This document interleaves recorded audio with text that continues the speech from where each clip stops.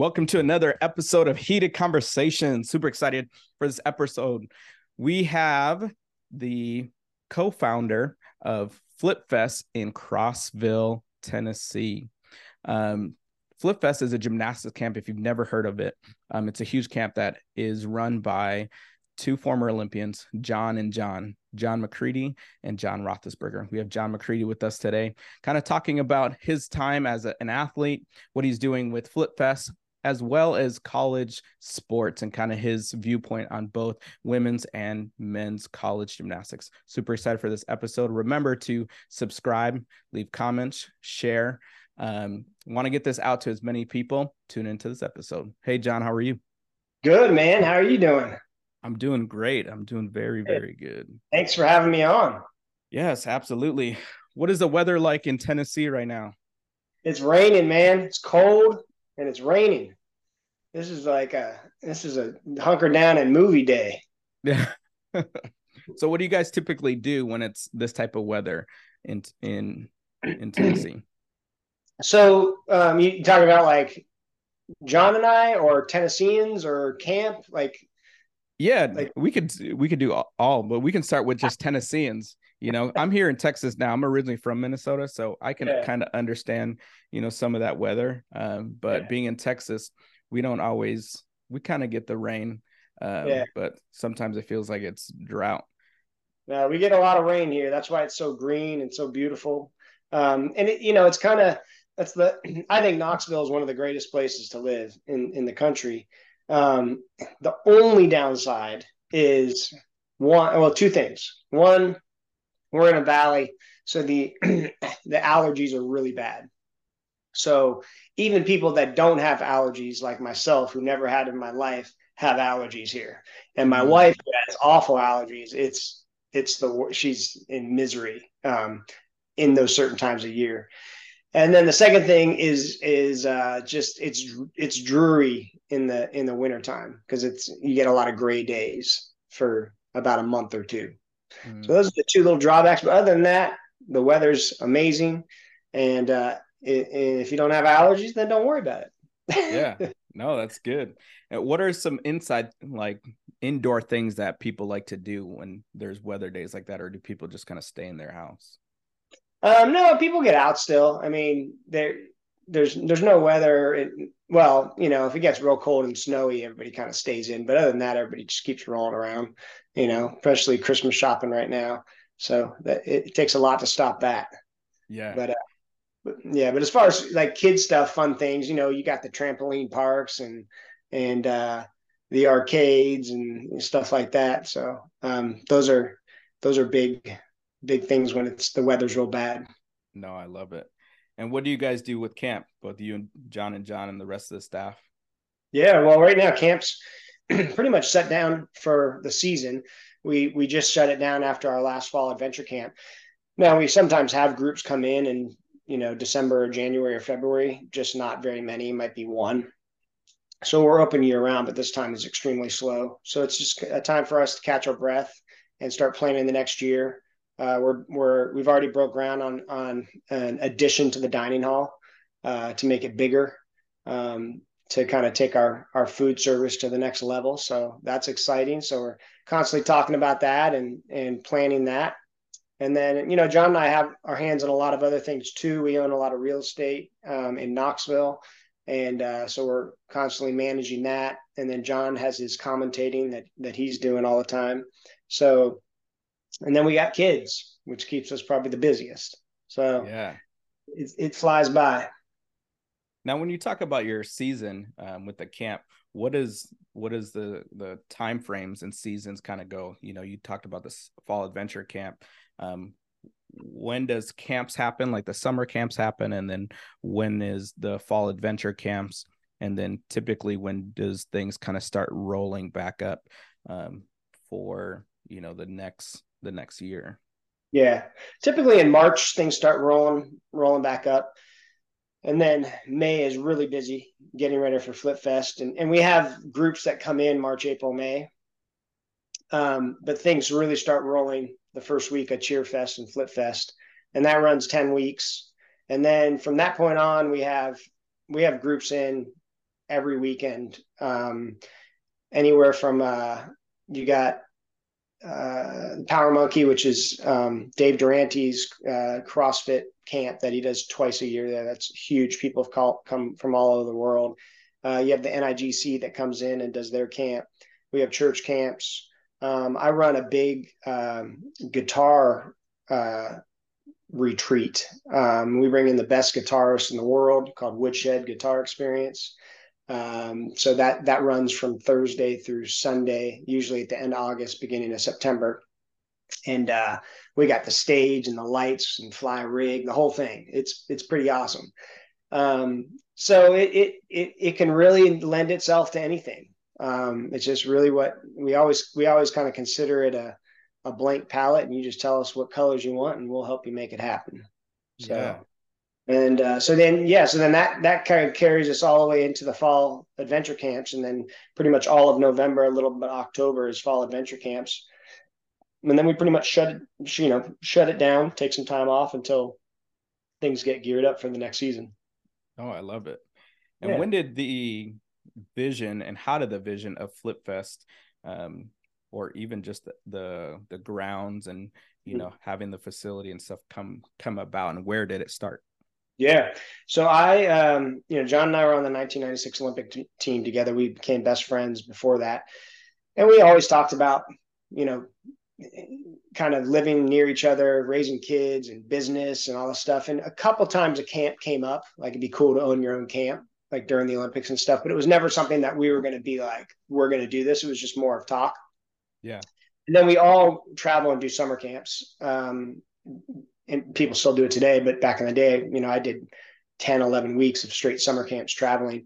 And my first one was a small boys camp, 50 boys in Knoxville, Tennessee at Knoxville Gymnastics Training Center. His name's Phil Savage that used to own it. Great guy. And he hired me to come out. I lived in Los Angeles at the time and be the special guest at this camp. Long story short, I got there, turned around. It was this beautiful woman, and I said, I'm going to marry that girl. Moved back to Los Angeles. Obviously, I got the girl. And then I went back to Los Angeles, packed all my stuff up, and came to Knoxville until she finished college. She was going to UT getting her business degree. And when I was there, Phil Savage asked me to make this. Can I help make this camp bigger? And the camp was just kids would come and stay with families, and mostly local kids. And I said, well, if you want me to be involved, I'd love to be involved, but I want to rename the camp, and I also want to make it like a camp. We should get hotels where the kids can come stay in hotels, and we have canteen. So we had, like, one of the hotel rooms was a canteen, and they took school buses back and forth to the gym in the hotel. And my wife and I kind of just jumped in, and it just kind of started from there. I mean, I never even asked my wife to do anything. She just started, like, taking reservations and, I'll answer these emails. Next thing you know, she's designing everything. Like, she built the whole, how the whole registration process worked. And I mean, she did a lot at the beginning. And then, so it just kind of went from there, grew from 50 kids, 100 kids, 200 kids, 1 week, 2 week, 3 week, 4 week. And I kept asking Roethlisberger, because I brought him as a guest, if he wanted to be a part of it. And he was in Minnesota at the time. He's like, no, I don't think so. And then one day he ended up in Jacksonville, Florida. And because of some real estate stuff I was doing, I ended up in Ocala, Florida. So we were talking a lot. And I brought up the camp again. And he's like, no. And then a week later, he just calls me. And he's like, hey, man, I've been thinking about this camp thing. I want to do it. I was like, all right. So we first started looking in Florida, and we were just going to move Flip Fest to Florida. And we had a property there we were looking at. And then my friends in Tennessee were like, man, you got to do it in Tennessee. The weather's better. There's no gators. You can get a lake. It's cheaper, all this stuff. So I was like, all right, we'll look when we're up there. And it was like the fourth property. And John and I, we had already seen some other ones that we didn't really like. And we got to where Flip Fest is, and it was just blank land. You couldn't even, where camp is, you couldn't even really get onto it because it was so overgrown with forest and stuff. And so we first saw it from the other side of the lake off of the dam. And we both looked at each other like, well, this is it. And so we made an offer on it and got it, and the rest is history. It took a lot to get it all done, financing that kind of money. And then also, I mean, we had to build our own, sewage treatment facility, and, it was like all kinds of stuff. It was a big deal, you know. Yeah. But now we can sleep. I think it's around 400, close to 400 people, sleep and feed 400 people. And it's just a little slice of heaven for us. Yeah. And what year did you guys officially open for operations at the current location? 2006. Very cool. Yeah. And now, how did it start? So, how many, say, your first camp in 2006? How many campers did you guys have, and how many weeks did you guys do? And then, what has been the evolution of it till now? Yeah.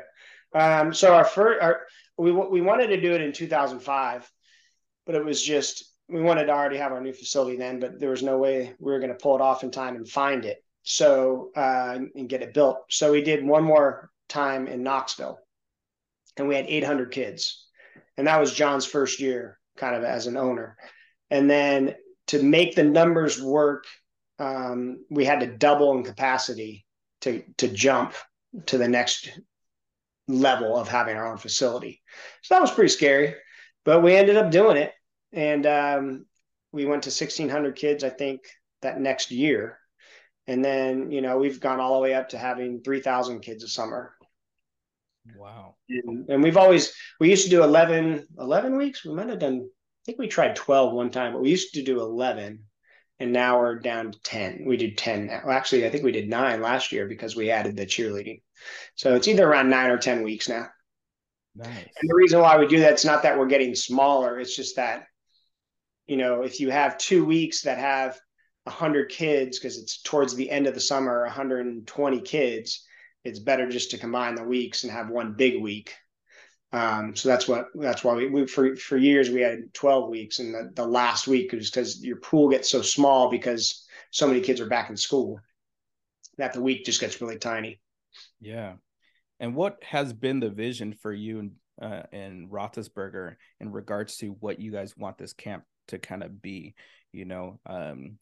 At least from my experience being a coach there, some of the things that I kind of seen is the connections that you make, right? With other coaches, there's a lot of people who probably got coaching jobs because of the connections that they made there, as well as, the athletes. I think they probably learned a lot about themselves just because they have opportunities to do things that they probably may not be able to at their home gym, just because their facility just may not be at that point, or their coaches just may not have the knowledge yet to be able to coach them at their current potential. Right. So when you and Roethlisberger kind of started to really do this, what was your guys' vision and purpose for the camp that you wanted the athletes and the coaches to kind of get out of it?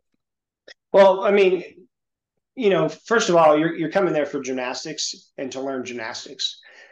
And that's kind of a given. Our first question from parents is like, is my child going to learn a lot of gymnastics? It's going to get this skills and get their back handspring.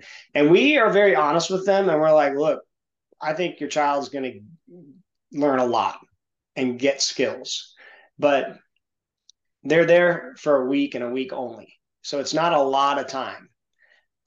So our goal is, one, if you're just talking about skills, is to, if they're working on a skill that they're kind of almost there, but they don't have it yet, never made it, maybe this environment or different coach, hearing other things from different coaches, and also just being motivated by being in a different environment, because Split Fest is a very electric environment, they might get that skill. And usually that happens. But the number one thing we really strive to do, and this is for campers and coaches, is to be a place that recharges you and motivates you for the rest of the year, that you could refer back to and find motivation on your down days, and grab energy from, we call it the Flip Fest energy, of that energy that just makes you go, I can do this, I can get through this, and really letting kids understand and know what they're capable of doing. 99% of these kids aren't going to the Olympics. 90% of them aren't doing college gymnastics.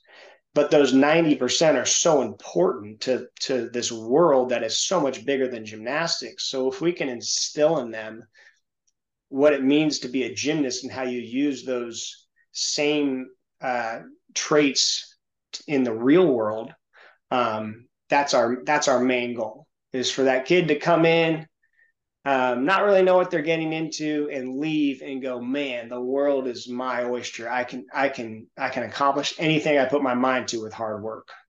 That's the goal. Yeah. And how did the special guest kind of part of it, because I know you said when you started with that boys team, that the boys camp, that you're a special guest. And so did that kind of was that kind of what you wanted to have? Because I know a lot of, either former Olympians are on come to the camp, as well as collegiate athletes and collegiate coaches. So kind of what was the thought process with that being a part of the camp? I mean, I just think it's important for kids to meet their heroes in anything you do. So for us to bring in the top gymnasts in the world, we want them to be able to ask them questions, rub shoulders with them, and just kind of understand what it means and what it took to get to where they're at, and for them to just see that they're just like you. I always say, like, look, they don't fly in on a cape. They don't got a cape. They're great, they're amazing, but they were you, and you can be them if you work hard enough. Yeah. What is your favorite part of camp? Like, what kind of gets you energized, or what gets you excited about camp when you think about camp, and then when you're going through it? My favorite part of camp probably is just the overall sound of it. You have this property, it's 150 acres with a lake and all this stuff, and for a big part of the year it's very quiet. We were there just for Thanksgiving. My family, we all went there for Thanksgiving, and it's amazing. It's beautiful, very quiet, very private, but it has a different feeling. And as soon as camp starts, it's just a certain sound that you hear from the music, because music's big for us, and the beat and the voices and the screams. And you might be walking through the camp and you hear a kid just get their first double back, and then at the same time you hear a kid screaming off the ropes course, and Yeah. that sound never gets old. And that was probably the most surprising thing to me when we first opened. It was a year, 6 or 7 months of original like hard construction, because we had to build that entire thing out from everything. There wasn't even electricity or water on the property.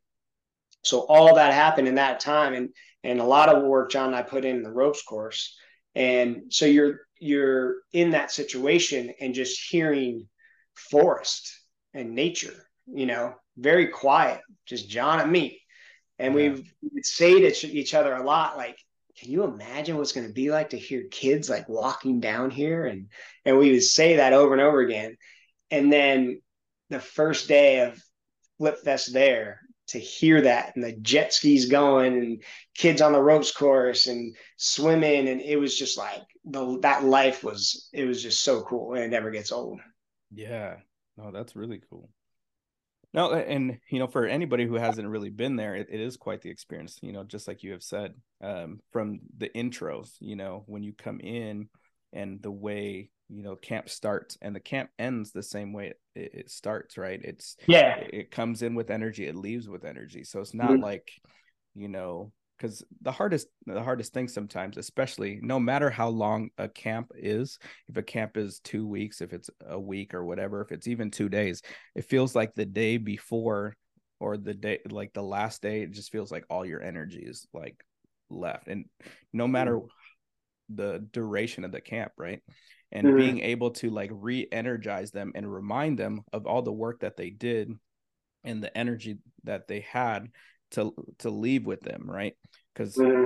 a lot of these times kids are nervous. They come in first and they're like, oh my gosh, I'm so scared. Maybe this is my first time really away from my parents, you know, um, being with other kids besides my teammates and stuff like that, and then all of a sudden this thing comes up and they're like, woo.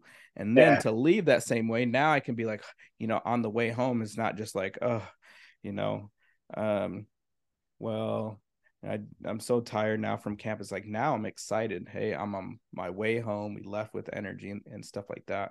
So to me, that's one of the things that really is touching, but also, at least on the coaches side is um, the intentional connections that are made, when we kind of have those like coaches kind of the morning kind of talks that we kind of do and kind of talk about what your goals are. I remember writing, getting married and stuff like that as one of those um on one of those index cards and putting it Mm-hmm. up on the wall, Yeah. right? And Yeah. being able to kind of, see like, hey, you know what, that goal was achieved.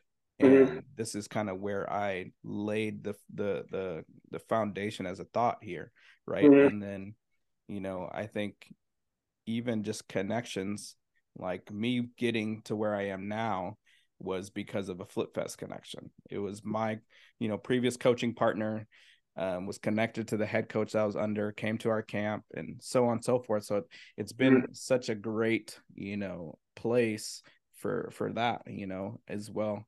And I would encourage any other coaches who, need somewhere to just kind of go to connect with other, especially there's a plethora of coaches, because each week there's a lot, and there's some who Mm-hmm. come with their kids just to learn, some who come as coaches. But again, you never know where it'll take you, right? Yeah, no, and that's exactly right. Like I said before, it's just as much for the coaches as it is for the campers, because the coaches are those people that I have so much respect for, that go back to their gyms and really put in the hard day-to-day work with these kids to not only get them to be great gymnasts, but really to shape them as amazing human beings. So we're trying to motivate that process also. Um, and it's Flip Fest is really it's one big support group. It's like we Yeah. always say, and you have people here that you can turn to, and especially in this day and age, people need to know that they're loved, and people need to know they have people to talk to and turn to. And Flip Fest is kind of that conduit to have people meet and that share a common bond, and then hopefully start a friendship and have something that takes that feeling year round for them, not just for 1 week. Yeah. No, I agree. And how many other like full-time staff members do you guys have that help you kind of run the camp, either right now, like throughout the year, and then typically during a summer? Say we'll just talk about Flip Fest gymnastics part. How Yeah. many staff do you guys have throughout the summer? So, I mean, full time staff, you just have uh, myself and John, Kristen Osh, O'Shields, Jones, and then Brian Jones, her husband. And then you have Mr. Craig, who does our maintenance, and Lorne McAllister, who does all of our registration. And then I don't think I'm leaving anybody out. And then we bring people on to kind of supplement that in the summertime. So in the summertime during actual camp, we could have anywhere from 50 to 70 staff members between, all the coaches and all the activities and dining hall and all that stuff. Yeah, no, that's good. Yeah. Um, Kind of transitioning into I guess yourself a little bit. I'll kind of start from where you kind of grew up, and then we'll kind of we'll evolve it into kind of your thought process about college gymnastics and your Olympic career. But you had mentioned earlier that you were in LA, Mm-hmm. and then I've kind of doing some research prior to your dad and your grandfather and one of your brothers, or your Mm-hmm. brother's an actor, correct? Or Yeah. were actors? And my mom Oh, okay. and my great grandfather. So there's it was in our family from the very beginning. And my grandfather he was actually a very big actor. did over 100 movies. He did Paths of Glory with Rita Hayworth, and he did Gilda with Rita Hayworth, Paths of Glory with Kirk Douglas. Those were probably his biggest movies. If you've ever seen Shawshank Redemption, in the Yep. movie scene when Morgan Freeman asks for the poster of Rita Hayworth, and he says, "Oh, hold on, this is my favorite part." And they go to the movie, and it's an old movie. That's my grandfather that comes in and says, "Gilda, are you decent?" So I didn't know that when I first saw that movie. And then my dad said, your grandfather's in that movie. And I said, that's my favorite movie. But now it's really my favorite movie because my grandfather's in it. So yeah, it's cool. It was cool growing up in that environment. I think there was a lot of motivation for me that came from growing up in Santa Monica, in the Hollywood area, just because, I saw so many success stories at the highest level, and I also saw so many non-success stories that never made it. I saw the full spectrum. Yeah. Uh, my best friend in grade school since third grade was Stephen Gordy, who was Barry Gordy's son. Barry Gordy's the founder of Motown, Jackson 5, Diana Ross, all those people. So, he started Motown with $800 out of a house in Detroit. Wow. So that makes an impression on you as a young kid of like, that's how you gotta start somewhere. Yeah. Everybody thinks these people that do these amazing things are just like, oh, it just happened. They just walked into it. It Yeah. it it starts like you're doing with this podcast. It Yeah. starts putting yourself out there and getting your dream out there and working at it. And I saw that at an early age, and I was always very just mesmerized by that. So I think that had a big part of my success in my life. Yeah. And what kind of things that did your parents and especially your parents teach you that kind of influence your career as an athlete?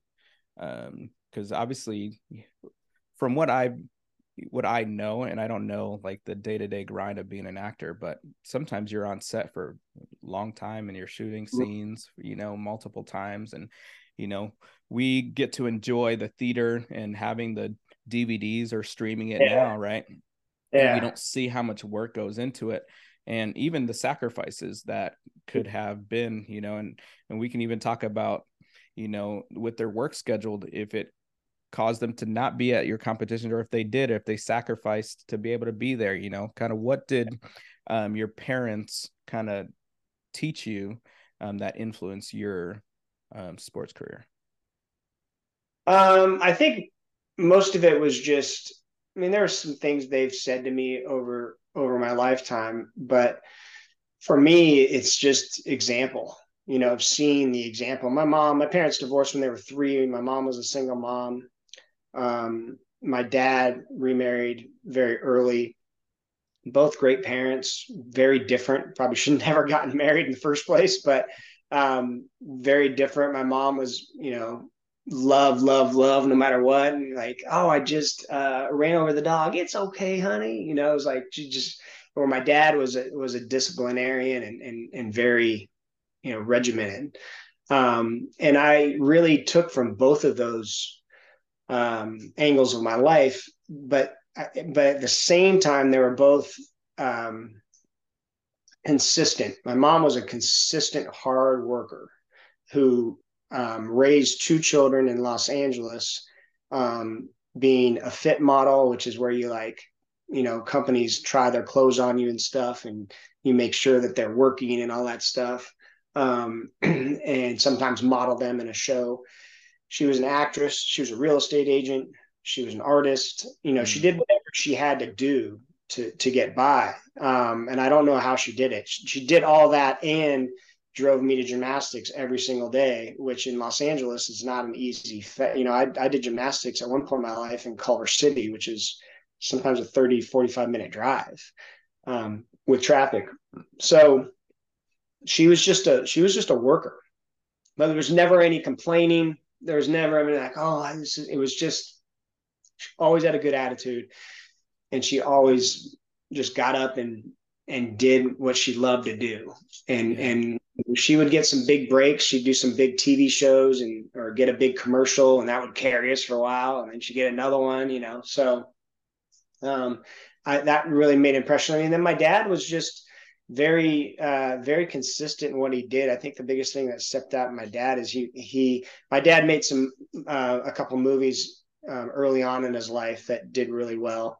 And then he really he volunteered at the local playhouse, and then he played tennis every day.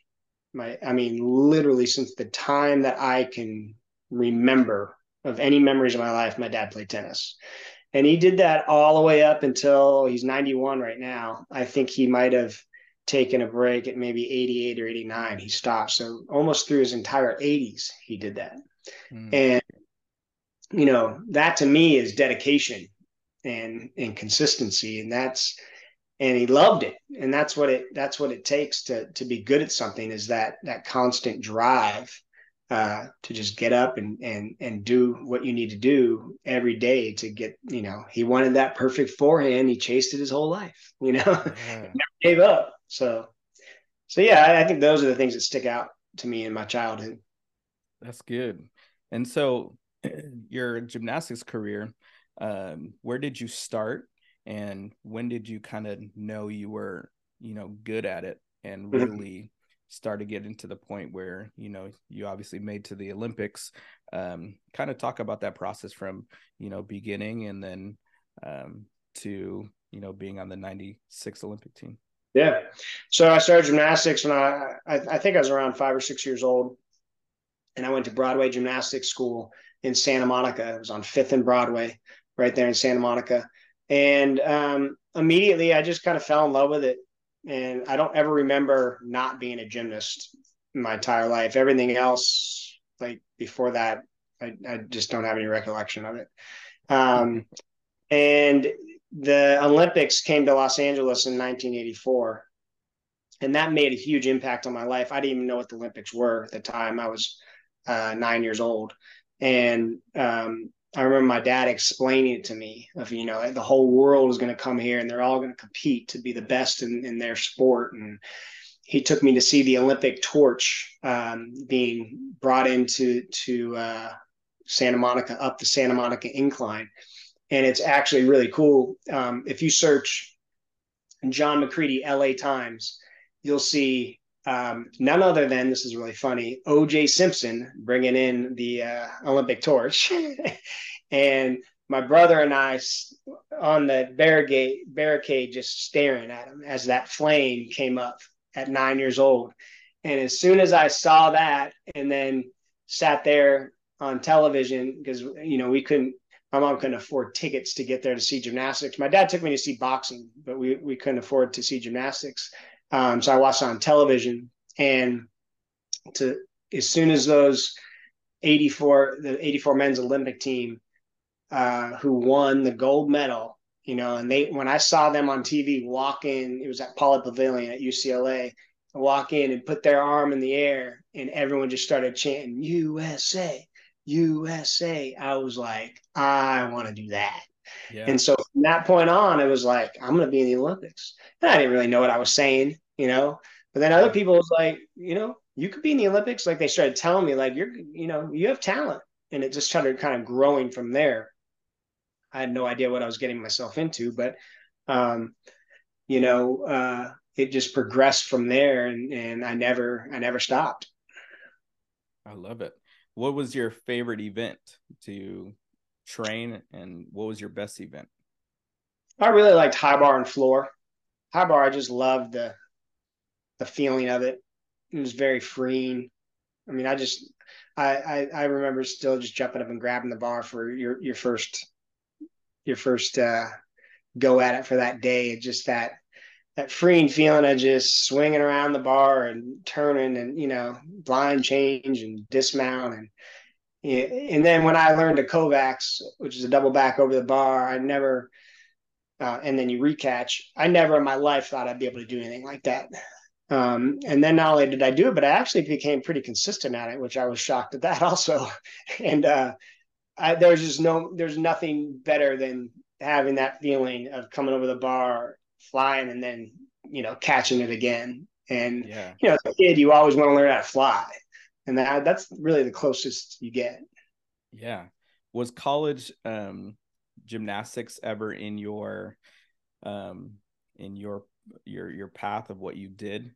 And Oh, was yeah. it something you ever and when you did, what kind of sparked you wanting to do that? Well, I mean, I grew up right by UCLA, and UCLA at the time was Peter Vidmar, Tim Daggett, who were all in the '84 men's Olympic team. So I wanted to, of course, go to UCLA. Um, Later, I learned you had to actually be smart to go to UCLA, so that was all out the window. um, but I really I wanted to do college gymnastics, and I actually was about to. I was verbally committed to Ohio State, and Miles Avery was the assistant coach at the time. Peter Corman was the head coach, and Miles came out. I was living in San Diego at the time. I moved away from home when I was, I think, 13 years old, 13 or 14 years old. And it was Steve Butcher, who became my guardian and my coach. And really, I would have never made it without him. He was an integral part of my life. And uh, he he got me not only to not quit gymnastics, because that was one of the times in my life I was just like done with it, to then learn how to have a normal life and still be a good gymnast, and but still have a social life and stuff. And so Ohio State came out, Miles came out and did, saw me at the gym and everything, and he basically offered me, a spot on the team and a scholarship and everything. And I said, I'm in. And it was a done deal. I was like, this is amazing, and so I had the Ohio State hat, the sweatshirt. There was another guy at my school. His name was Leon Bender, who was a friend of mine, and he was a football player, and he got a scholarship to Washington. And we were the two kids getting a scholarship out of high school, and it was in the paper and all that stuff. And I mean, I was like, let's go. And Right. then and then Butcher came to me one day in the gym and he said, "Hey, I just want to let you know, Ohio State, it's off the table. They signed Blaine Wilson and Drew Durbin." And I'm, Mm. what? And they're like, because my SAT scores weren't in yet. I hadn't taken the SAT yet. So I was kind of devastated a little bit. I mean, that's kind of hard. And and then Steve went, he said to me, hey, they're doing this new program at the Olympic Training Center, and you can go there and live in Colorado Springs, and they'll pay for your school. You don't do college gymnastics, but they'll pay for your school. And I was like, all right, well, let's do that. So, and I can't remember why it was that easy to make that decision, but I was the first resident at the Olympic Training Center for gymnastics that came out of high school instead of college. So you had other residents that were there, like JD Reeve and Marshall Nelson, who were gymnasts at the time, who had been there during high school, but you never had anybody opt to not go to college and instead go to the Olympic Training Center. And so that was a big start of my life. And there was a lot of things integral in that, because I think if I would have done college gymnastics, me personally, I don't think I would have made the Olympic team. And that was my goal. For some people, it's fantastic. Like, it's the best thing for them. But for me, I'm dyslexic. School was hard for me. I think college was, carrying a load and being on a team was going to be very hard, because I had to put a lot of work into school. And, and I think I'm a single focused person. Like, here's my goal and go. And I don't know if I had also the goal of like being a gymnast at Ohio State, competing for Ohio State, trying to win a national championship, and trying to go to the Olympics. I don't know if that would have worked for my makeup. Yeah. So I think that was God kind of directing me in a certain way that day, knowing, what my goals were. And then having Vitaly Marinich, Ron Brandt was the coach there, who was very integral in my life. And then we got an assistant coach, Vitaly Marinich, who's from Ukraine, who was very integral, became my coach, and really changed my gymnastics to get me to the point that I needed to be at for the Olympics. And then I think 1993 or four was my first U.S. national championships They were in Nashville, Tennessee. And I think I got like 23rd place or something. And I made the senior developmental team, which means you're not really good, but we'll keep you around to see if you develop. and and yeah, so 3 years later, I went from 23rd to third in the country, and made the Olympic team, and which was the coolest thing because my original dream of the Olympics and where it started was watching the 84 men walk into the Apollo Pavilion chanting USA in your country. And then I had the honor of having the next Olympics and the only other Olympics so far, Summer Olympics, that has been in America, which was in Atlanta. And I got to stand there while they pulled the curtain aside and we walked into the Georgia Dome, 35,000 people all on their feet chanting USA. And I put my hand in the air and waved just like they did in 84, and it was like full circle, my vision came true exactly what I wanted to do. And I think that's important, visualizing what you want to do is and where you want to be. I visualized that moment my whole life, you know? So yeah, it wasn't the original journey that was in my mind, but it was the one, thank the Lord, that worked because it really shaped me as a person and as a gymnast. Right.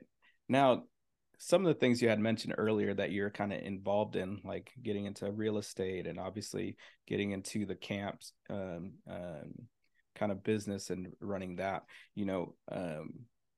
where academics was hard, where did you develop and how did you develop the skills and the passions to kind of do the things that you're doing now? Because not all the time, but, going to school and really learning formally how to do certain things seems like it's the way you're supposed to do things, or what society may say has to happen. But when you have a lot of conversations with people, a lot of times they have, stories where they have certain things, like you said, being dyslexic or academics, it was just not easy, but yet they have a success story in life, and they're able to do things outside of what formal learning will say that you need to do. Can you kind of talk about your development in those passions and how you kind of use your disadvantages to create advantages to where you are now? Well, I think what you just said was the main key in that. With me being dyslexic, it was never and school being harder for me and having to, go through a different path in school and learn differently than other kids. It wasn't it wasn't a negative thing in my life. It was a positive thing in my life, which I think is how you should look at everything. It was just, right. Hey, I'm different. I'm different. I have to figure out a different way to get through this because I was born different, which I love.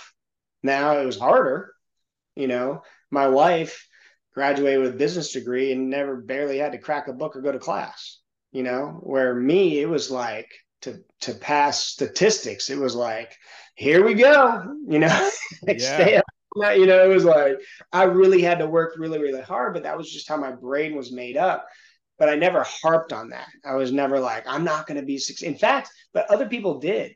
My dad was always worried about me. I mean, out of everyone in my family, he was like, God, what are we going to do about John? And I just think it's really important for people to know that, everybody's path is different. College is very important. Education is very important, but people learn a different way. Some people learn in all different ways. And, our goal is to contribute and make the world better for the people around us. That's what we're here for. Right. And you're getting your education to do that with whatever you're going to do, be a teacher, be in marketing, be an attorney, a doctor, whatever you're doing, you really should be taking that to make the world a better place and help people around you. Right. So however you get to that goal is how you get to that goal. And for me, for some reason, I was born with kind of a street smart sense of just really seeing how things work and understanding it immediately and then being able to do it. Yeah. Whether it's fixing something like a car or whatever, my mind just works that way to the point where, like Roethlisberger and my wife sometimes are like, what goes on in your mind? Like, how do but it just naturally is like that. Yeah. But, and John's like that a lot also, not as much as my mind. But, Lacey and him, their mind is different in other ways. My wife, but it's not like it's better or worse. It's just like we all complement each other. Right. And I think that's the biggest thing is like you can't do it alone. So everything that I knew I wasn't good at, I made sure I didn't concentrate on it, and I found someone else to do it that I trusted. Yeah. And everything I was really good at, I put my head to the grindstone and I got it done. So everybody's path is different. I think college should always be in your mind. I don't ever think, a lot of times my kids right now, they'll come home to me and they'll say, Dad, I learned this in school today. I'm never going to use it again. And they're Right. probably right. 100%. 99% of the stuff you learn in school, you will never use again, which is true. But what it does is it teaches you how to have a job and get it done. Yeah. And it makes you accountable. That's the number one thing I think it does. Now, there are differences where you're going to study to be a doctor or an attorney and all that. Once you get to that side, you're going to use that stuff again. So there is that side of having that knowledge to be able to retain.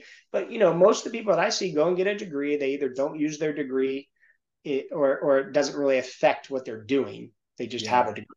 Yep. So for me, my daughter's a freshman at UT right now, and she started with business. I think she's going to change it to marketing or something she mentioned. But for me, this is for her to go and grow up and learn how to be a responsible adult and learn how to have a task at hand. And I have a test this day and I got to learn this and that and this. And that's the number one thing that I think is so important about college. Some people go through that process or maybe don't and go, it's not for me.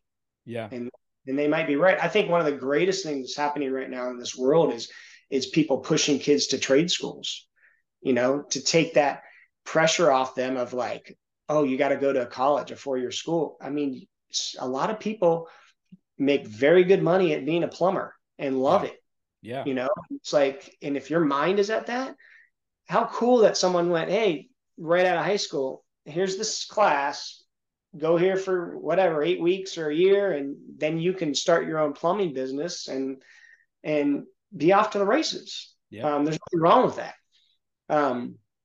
But I think until you get to that stage, you need to look at every avenue. Don't cancel any of them out. Yeah. No, I agree.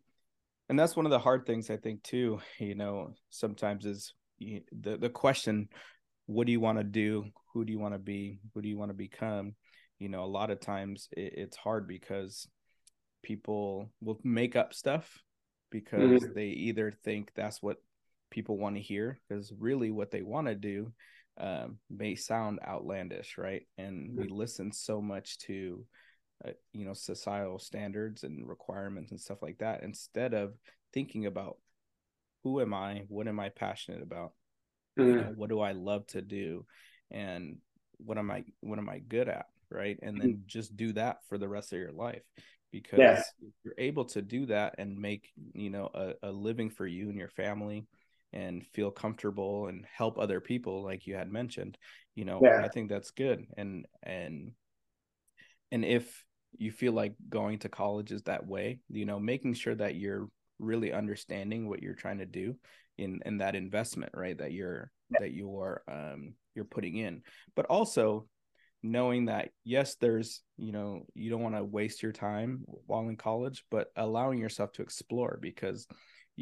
just like you had mentioned, your daughter had a vision of doing business, and maybe it was a class that she had. It was like, hey, maybe I could do marketing, or maybe Mhm. paying attention to the trends of what's happening with social media, or even just marketing and stuff like that, is, saying, hey, maybe marketing is the way to go, and never knowing what really, is um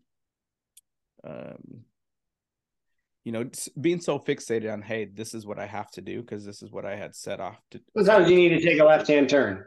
You thought you were Yeah. going to go right, and sometimes you got to know. And I think that's one thing I've been good in my life of understanding and going, and is giving up that turn. Like, no, I got to go right, and then I can quickly go, nope, I got to go left. You know, um, and I think you know there's two things us as human beings want and we strive for. The number one thing I think is acceptance. Everybody wants to be accepted. If you Yep. say you don't, you're in the minority. And what does accepted mean? It means you have purpose. It means that you are contributing. It means people recognize you. Now there's a balance to that, and my favorite word to teach my kids is balance. Like, always keep balance in mind, because you could say I want to be accepted, and that goes too far, and then Yeah. you're relying on everybody else's attention, for Yeah. what to you. But really, the number one thing about first being accepted is learning how to accept yourself. You can't Right. love somebody else if you don't love yourself. That's just number one. So everybody wants to be accepted, and then everybody wants to be entertained. Everybody. We all want to be entertained. And Mm. you say, oh, entertained, like you want to watch a TV show, you want to watch everything. 99% of the decisions we make in our life, you have a day off on a Sunday or you're on vacation. Vacation's a better example. If you're on vacation, every decision you're making on vacation is how to entertain yourself and your family while you're there. Yeah. But it's no different in your life. You want to be entertained. So to understand that and recognize that helps you make your choices better, because if you're going to go into something that's not going to entertain you in your life, then that's not what you need to be going into, you know, because that's what we're here for. We want to Yeah. be entertained, stimulated, you Yeah. know. Yeah. Now, a lot of times people, there's this one video, this guy says, follow your passion is the worst thing you could ever tell anybody, which I actually Mm. love the video. You probably can just find it on YouTube or something, just say follow your passion speech. But he says it's the worst thing possible, because he says that might be not what you is your passion, but it's your gift. And if you conquer that, it will lead to your passion. Yeah. Can you say that again? Because when you said it, it froze.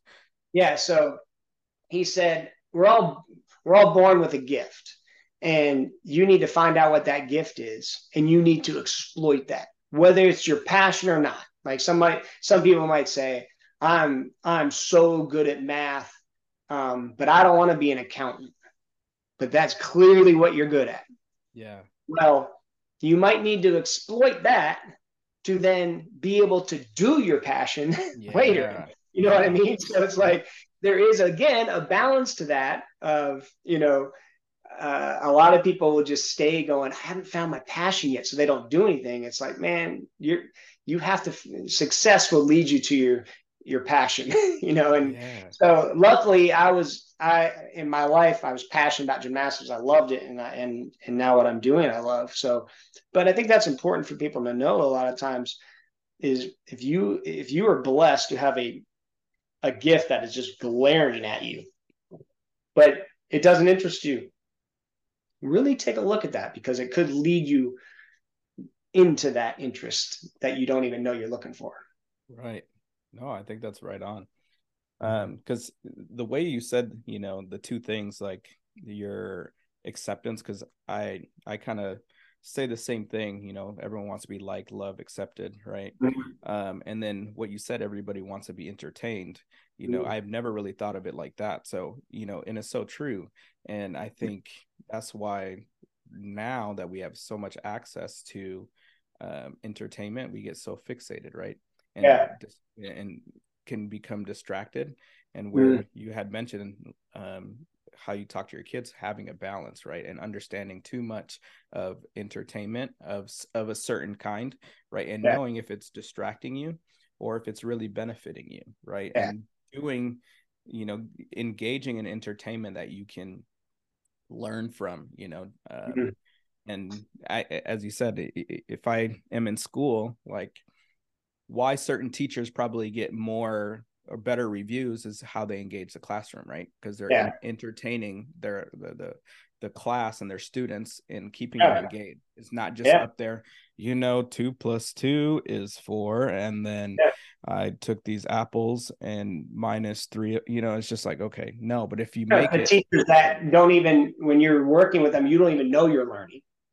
You're right, so into it. You're just like, oh, that's cool. And you're like, oh, I'm doing it. yeah, Um, but yeah, I think it's an interesting thing is like the entertainment side of life of, you know, you watch now when you plan your day and stuff, it's really, you know, how, like, if you have to run errands, like, I gotta do this and I gotta do that, I gotta do this, you'll still try to like figure out how to make that entertaining. You're like, well, okay, but then I'm gonna go get lunch here. And now you're excited. You're like, yes, oh, I gotta get ham, but then I'm gonna get that hamburger, whatever it is, you'll structure things around. And that's it's just part of our human nature. But now, because like you said, technology and these phones, I mean, you're constantly inundated with that. yeah, no, and it's cool to see how you have used some of your passions, like, from what I notice, you're an entertainer in how you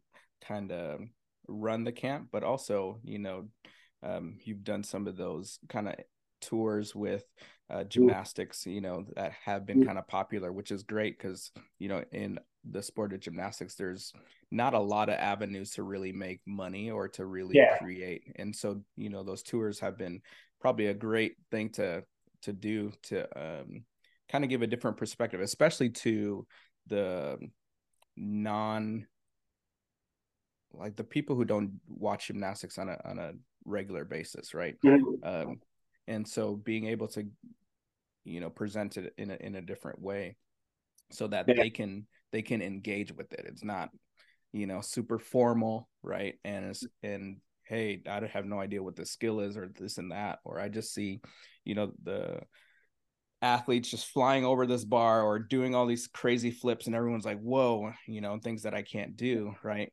um I think you're a great example of doing that, and um and obviously you probably learned some of that stuff knowing what your family lineage kind of did with acting and stuff like that. Your job is literally to find a way to um entertain other Yeah. people when they either go out to watch you, or now when they're sitting at home either by themselves or with somebody else, group of friends, and think that you are engaging enough to be able to stay tuned and care Yeah. about what you're doing. Yeah. I mean, I always wanted to be an actor. That was what I wanted to do my whole life. And I actually went after it a little bit after I retired. I didn't really like the life. I didn't like the world. I didn't like the environment of being in that environment. And the rejection is hard too. It's very Mm-hmm. difficult to, put yourself out there so many times. I mean, every actor, no matter how amazing you are, if you're, Julia Roberts and Tom Cruise or what, all those people, I'm telling you, they went through a ton of rejection. It's just part of it. And it's a Yeah. difficult process of it. Yeah. But I decided really quickly, I was like, it's not really for me. But just because you're not going to be an actor in Hollywood doesn't mean you're not going to be an entertainer. I love entertaining. I love seeing people laugh. I love seeing people smile. And that's Flip Fest. It's an entertainment. It's a show. Like you said, Yeah. it starts and it ends. There's a beginning and end. And in between that is a whole lot of entertainment. And that's really what I enjoy is if you've been to our dance at Foot Fest, it's not just a normal dance. It's like something you'd see in Vegas for kids. Like Yeah. it's kids club, because you want them to see that excitement of all those kids being together, and the joy it brings to everybody, and the costumes and everything. Right. Now, the music part, you had mentioned you kind of run a huge guitar kind Mm-hmm. of kind of not really convention, but uh, Street. retreat. Yes, that's the word. Um, do you personally have passions, like musical passions, and do you play music? I know we've talked about this when I was at camp with your son Hudson, who plays. Kind of what is the kind of story behind that, and what's your personal experience? As you see, I have a guitar up here, Yeah. so I love music. Not behind me, in front of me I have a drum set right over there. I have my bass on the wall, and my keyboard and stuff like that, so I'm Yeah. really passionate about music. I love music. It's probably my favorite thing in the world, probably, other than my family. I just love what music does. I love how it immediately changes someone's uh, mind, or it changes their mood. I mean, immediately. I don't know of anything else in the world that could change someone's mood as fast as music. Yeah. And then some people be like, "Oh, there's a lot of drugs that would," you, you go, you get surgery and you get put underneath. It's like that changes your mood pretty quick, but not as fast as music. Like the minute someone hears a beat or something, you'll see their head bob, or you see that it changes everything, and it can immediately make someone sad, happy, whatever. So I think our whole life is a musical soundtrack, and I love the creative process of it. Um, I love what it takes to learn an instrument and how hard it is. On the same side of that, I'm awful at music. I can't. Mm. I'm trying to learn guitar right now. Hudson's teaching me, and I feel like I'm a special ed kid. It's like I told him last night. He's like, "Oh my gosh," because my mind does not, and my fingers don't go as fast as his. And he doesn't understand his gift that much. I mean, when he was 8 years old, he started. I mean, immediately it was like, you know, he picked everything up, and it was just, Yeah. I don't know if I'll ever get to that level he was at when he was 8. Yeah. But I love the process, and I love musical instruments. They're like a piece of art, you Yeah. know, hanging on the wall. What else could you hang on the wall that actually does something? You know, Yeah. People go spend all this money on art, and it just sits there. Now it makes you happy and you look at it and it's beautiful, but you could take that same piece of art, because that's artwork. I mean, Right. some put a lot of work into that, and you can Right. take it off the wall and it makes a sound. Yeah. So it's cool, and to have a son that is so talented at it. It's just my way of like being able to be a part of that. You know, Yeah. it, No, I it love that. it's fun. Yeah. And being in Tennessee, and in Knoxville, you get a lot of music, right? Especially um, country music, and there's probably a lot of other styles too, just because of and me being in Austin as well. They're not really Austin, but near Austin, and your daughter being at uh, now UT, and when you said UT, you mean University of Tennessee, yes? Because Yeah, when I thought about UT, that's the only one. uh, you'd have to argue with the ones over here. Like for me, like I'm from Minnesota, and so we call the University of Minnesota U of M, right? But if you think of, when you say U of M, a lot of people actually think about Michigan, just because Yeah, Michigan's obviously a better university, at least on the sports, yeah, overall. And so I understand, I understand that. But going back to the music part, being in Tennessee, um, there's a lot of opportunity to go see live shows, or even just kind of be a part of the music scene and stuff like that. Um, and I'm sure you probably indulge in a lot of that. We go to Getting, concerts all the time. Yeah, I love it. And yeah, there's a lot of country music in, obviously Nashville is the country music capital of the world. So there, you could go to a ton of country music. But in outside of Nashville, it's a big mix. You know, I mean, you'd be hard pressed tonight. I mean, there's Cotton Eye Joe's, which is here in Knoxville, that is like a country, music venue. But a lot of times, so like you could go there, but a lot of the places around are just indie bands, different. And there's a lot of people that come out of here. Obviously Morgan Wallen was from Knoxville, and what's that? There's another girl. Can't think of her name right now. Now those are more country, but then there's a lot of bands that are kind of growing out of here that are not country. yeah, Yeah. So it's a mix. yeah. No, yeah, music. I feel the same way.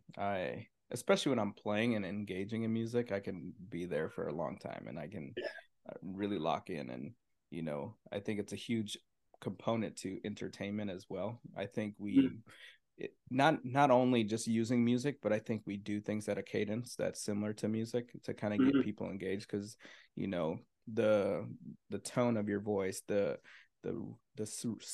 rate of speed that you talk, again, it's all these things that kind of go back to how music sounds to us and kind of gets Yeah. us engaged, right? And if Yeah. someone is monotone like this, it's almost like if you're not into opera, it'd be like listening to opera, which is just like, and people would be like, all right, I'm going to tune that out just because it may Yeah. sound annoying, right? But if you can kind of have like a rhythm and a tempo to what you're doing, and have these breaks or have these whatever that really kind of get people engaged, and then you kind of get back into it with energy, it goes back to what you said, to the entertainment of people and wanting to be entertained. Yeah. Yeah. Now, kind of last kind of topic, talking about college sports or gymnastics specifically. Um, I know Roethlisberger, he's more engaged in the college world with his commentating and stuff like that. Mm-hmm. Um, and with you kind of having the opportunity to do college, um, how the offer to be able to do college gymnastics, at least men's gymnastics, and then obviously life took you a different route, and going into Olympics, kind of what is your thought process of where men's gymnastics is in college, and even just in general, and then kind of what's your thought about women's gymnastics and how it also is influencing the world of gymnastics, both because now in women's gymnastics, more than any time that I can remember, there's athletes going to college gymnastics and trying to go to world teams or Olympic teams, or they were on Olympic teams and coming to college gymnastics and Mm-hmm. either going back to that, elite world, or have made such an impact on college gymnastics. And before, there were former Olympians and stuff like that who were part of college gymnastics teams, but I feel like it's at a different level now. Yeah. Yeah. I mean, I think women's gymnastics has never been stronger. Obviously, you got Simone, who's the greatest gymnast ever in this, she's actually still competing. So that's helped the sport a lot. And the women have always been good. I mean, you just look back, you got Simone, Nastia, Carly Patterson. I mean, I'm leaving a bunch out, but they've had a huge run of not only all around Olympic champions but also team Olympic champions. So that's great. And then you have women's gymnastics in college is also uh, really, I think, at the best place it's been. It's getting more TV coverage than it's ever got. It's growing. And I think the reason why is because what we talked about before is everybody wants to be entertained. So now every sport looks to entertain. I don't care what you're at.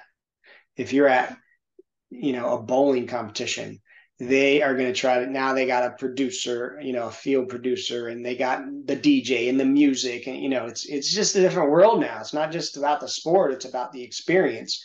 Yeah. And I think women's gymnastics has really caught on to that and done a great job, and TV's picked up on it, and their audience likes it, and it's really grown. Yeah. Now men's gymnastics, I don't know. It's sad. I don't. It's and it's not just men's gymnastics. It's every sport that doesn't make a ton of money or have a big audience. And I don't know what's going to happen with those sports, because college sports in general, not just gymnastics, is dwindling if you're a sport that doesn't make money, or at least doesn't lose money. And that's sad, because I think they're forgetting what sports is all about and what these sports do. It's worth the investment. If you have whatever team, a wrestling team, a gymnastics team, a swimming team, a lot of these sports are getting canceled. Tennis, you know, those people are better and different people coming out of college athletics going into the real world. If they didn't have that, I don't think they'd be as effective.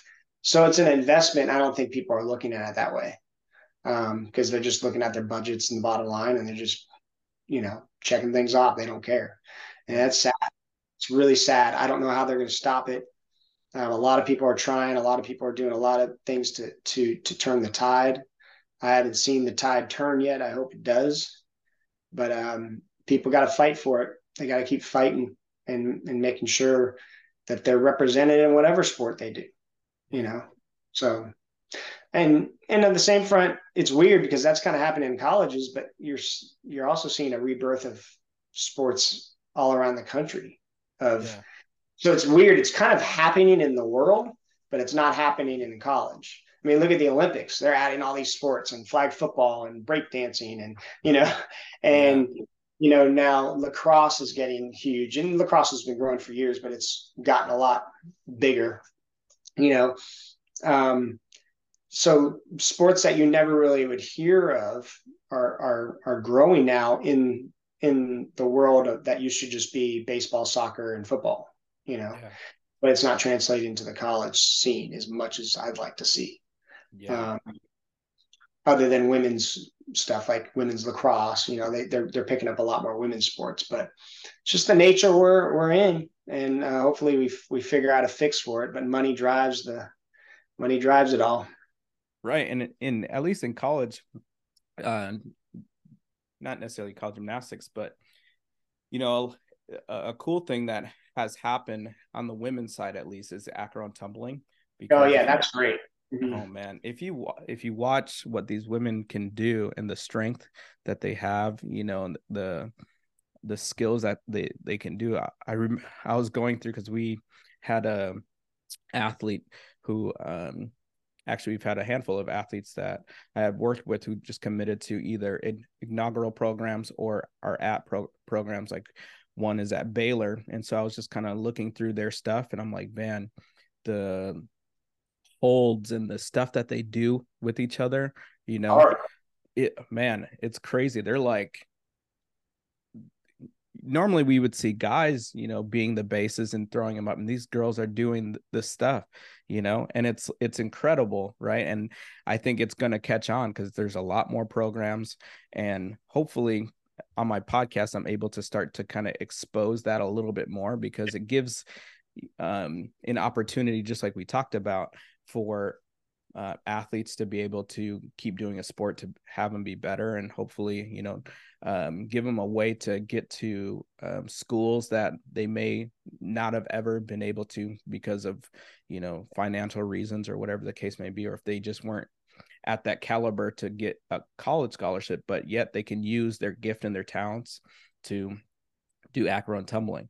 It'd be kind of cool to see that for the guy side too. Like sometimes guys don't realize that, hey, if I tumbled, I could go and get a full scholarship as a cheerleader for some of these D1 programs, and not think about the stigma of, hey, it's cheerleader, this and that. It's like, if you can your school paid for and do something where you're still part of a team and a community and this and that, why not, right?